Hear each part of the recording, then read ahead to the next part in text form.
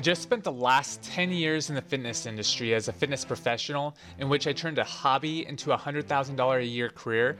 But I got bored and I wanted a new challenge. The challenge? Build $1 million a year online business. The problem was, I've never grown an online business before, and I'll be growing it completely from scratch. This podcast is to show you my struggles and successes and everything in between. Join me and follow along as I learn, apply, and share marketing strategies to grow my $1 million a year online business using only today's best sales funnels. My name is Brandon Duff, and let's create wealth together. You're listening to the Cashflow Crusades. What's up, Crusaders? I am so pumped for this episode. This episode's about cash flow and how so many people, they get 6 and 7 figures and they tend to have the same amount of debt as they do as income, and they constantly live paycheck to paycheck. And for me, my whole goal is to create as much spread between debt and income. And I have this special little gift at the end of the episode where I'm giving away my wealth building tools. So listen to the full episode and look out for that, and check out the show notes for that. Welcome, Crusaders. I'm so glad you're here, and this podcast is all about creating wealth. And I remember when I just started the fitness industry, and I think it was right around New Year's, and everyone was so excited to start their New Year's resolutions. And I knew all these clients were going to start coming and start training with me. And really, this was like the perfect opportunity to jump right in, and all the stars were aligned. I was getting my certification. I was getting ready to join the gym, and New Year's was coming. So I know that New Year's resolution, all these people were going to really dive in and really want to change their lives. And I was there to scoop them all up. And that was the perfect time to just really jump in and to change people's lives, but also to make a really good income. So I got in there, and I remember kind of being afraid, nervous, figuring out what to do or what to say. Or I knew how to train and keep perfect posture and make sure the movements were aligned, and make sure that my client was safe and they knew kind of what to do if they came into a bump in a road, or if they needed nutrition and kind of what fed the body and what fed the machine. And I kind of went in there thinking, okay, I got this. I'm gonna really get it. And I didn't get anyone. I didn't really know what I was doing. I grasped the concepts, but I didn't understand how it all pieced together, and I've never really done it before. So I gave it another go around, and I fell on my face again. And I went in again, and I could have gave up, thinking, hey, maybe this fitness thing wasn't for me. And I tried it again. Figured, third's a charm. I'm really gonna, definitely gonna make it. I think it was I think it was just after the rush. I think it was on the 4th. It was loaded. There was this one guy. He was doing the tricep machine, the one where you just, the handles, straight bar, and you just push it straight down.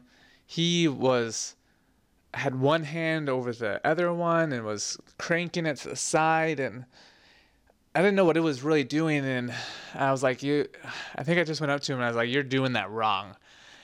And he didn't really like that. And I think I told him he was going to break the machine, so get off of it. Well, that wasn't the right wording, I guess, or the way to handle the situation. So did not go over well, as you could think. But I gave 4, 5, 6, 7, 8, 9. I think it was my 10th or so try. I finally landed someone. I bought this new thing that came out. It was called T-Rex, and it was suspension training. So it's like Circus Olay, but in the gym. You're suspended on little straps, and you're engaging your core. And anyways, it was a lot of fun. And I remember putting someone on there, and people really started really loving that. And that's how I got my first client. And then I got my second client, and then I was like, oh man, this is so cool. I'm like getting all these clients. And I learned that I have to really test what works and what doesn't in the fitness industry. And I think that's why so many people fail their New Year's resolutions, is because they think they know how to work out, and they'll look on the machines and kind of look to see what works, but it's really a discovery phase at that point. And there is a kind of a learning curve, and you're not really seeing the results that you want to see, even though you're putting in all this time. And it's not until maybe a couple weeks in, maybe a month in, that you really start seeing a little bit of results. And then you start really diving in and researching about, what drives, nutrition and body composition, and how does holistic versus ketosis versus carb cycling, like how do all these pieces fit together? And it's through that research phase that finally you are able to have enough knowledge to apply to get those results. And I feel like that's the same way with online marketings. People don't know how to create those offers, or to really research what they need to be successful in an online business. I know that when I first started learning about investment properties, I went and researched with BiggerPockets, and BiggerPockets had great resources and tools and guides to really teach me how to invest in real estate. And I really thought that was amazing. They had guides and calculators and tools and all the things I needed to feel that I had the knowledge to make a move. I remember buying my first rental property in 2015, and that was an exciting time, let me tell you.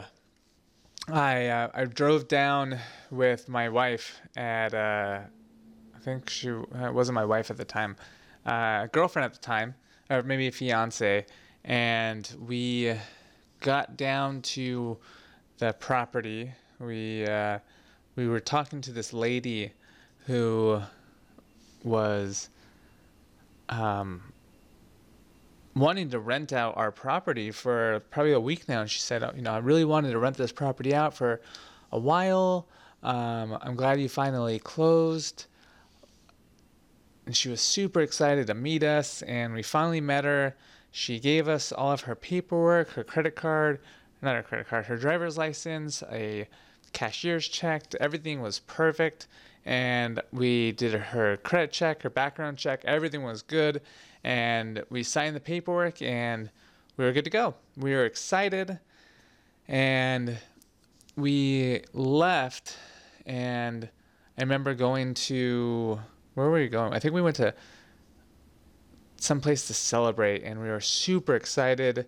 We just not closed, but we first rented out our first unit, and we really just were so excited that we had this first passive income producing asset. And I think we were having steak for dinner, and we were so excited. I think we were having some steak and some wine, and we were just super excited that we were now having this monthly income coming in that we really didn't have to do anything with. They would just sent us checks and we cashed them, and it was super passive. And I thought that was the coolest thing.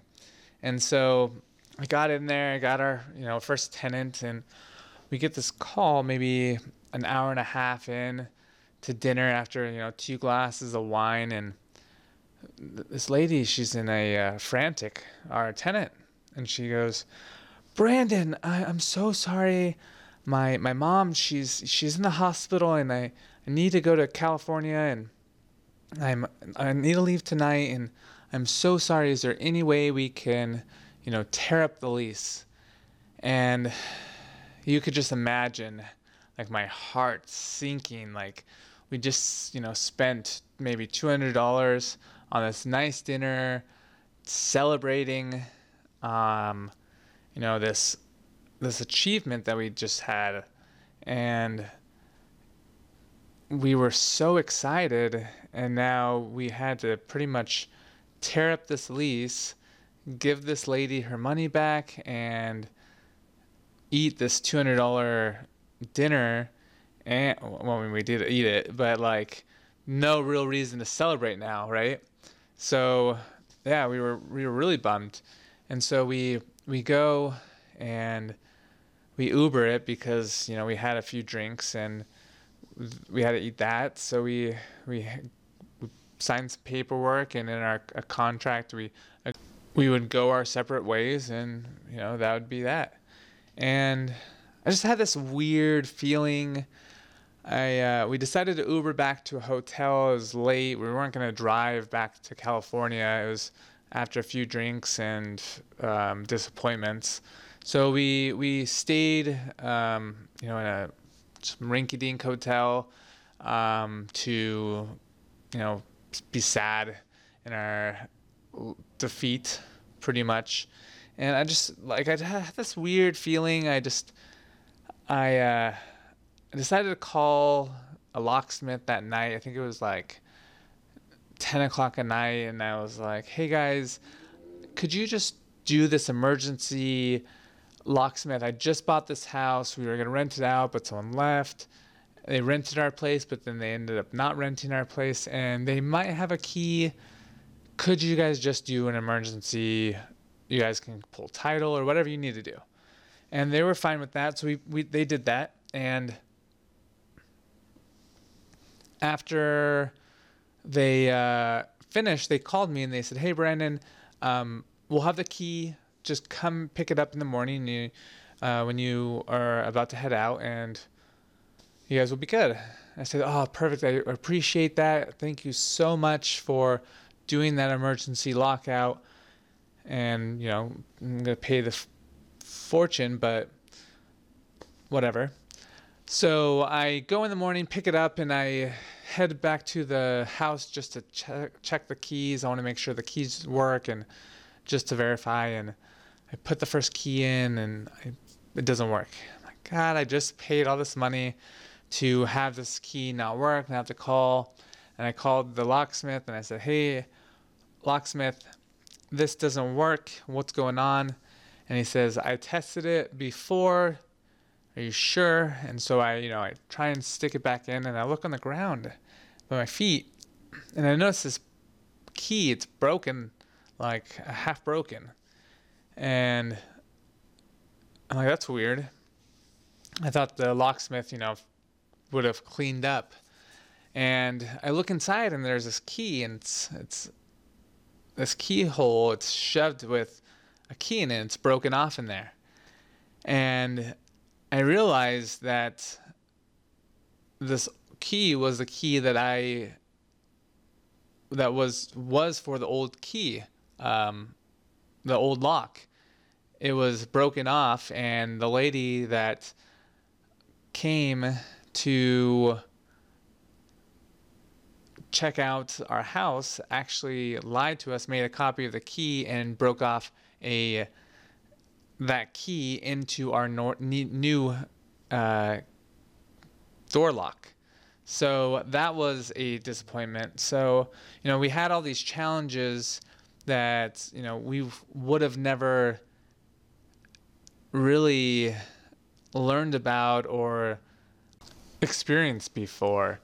And they're new experiences for us. And now we know if we come across something like that again, we will be armed for it. And what I'm learning with now taking on a new asset, which is a new way to form and generate cash flow through sales funnels, I've come to realize they're actually better than my rental properties in a sense that they're income producing assets. My tenant takes up my whole house for that whole month and pays me for that whole usage of that rental property. And that cost me, a very large sum of money to have that income producing asset. But with a funnel, there is no cap on how much that I can produce from that income producing asset at a very low cost. I remember when I first started the 30-day challenge for ClickFunnels, and it was a $100 buy-in, and my goal was to make $100 within 30 days. And I made $1 within a day just from sharing a link. And then I made $100 within a couple days. And I made my money back within that 2 weeks, I think it was, and I was pretty excited about that.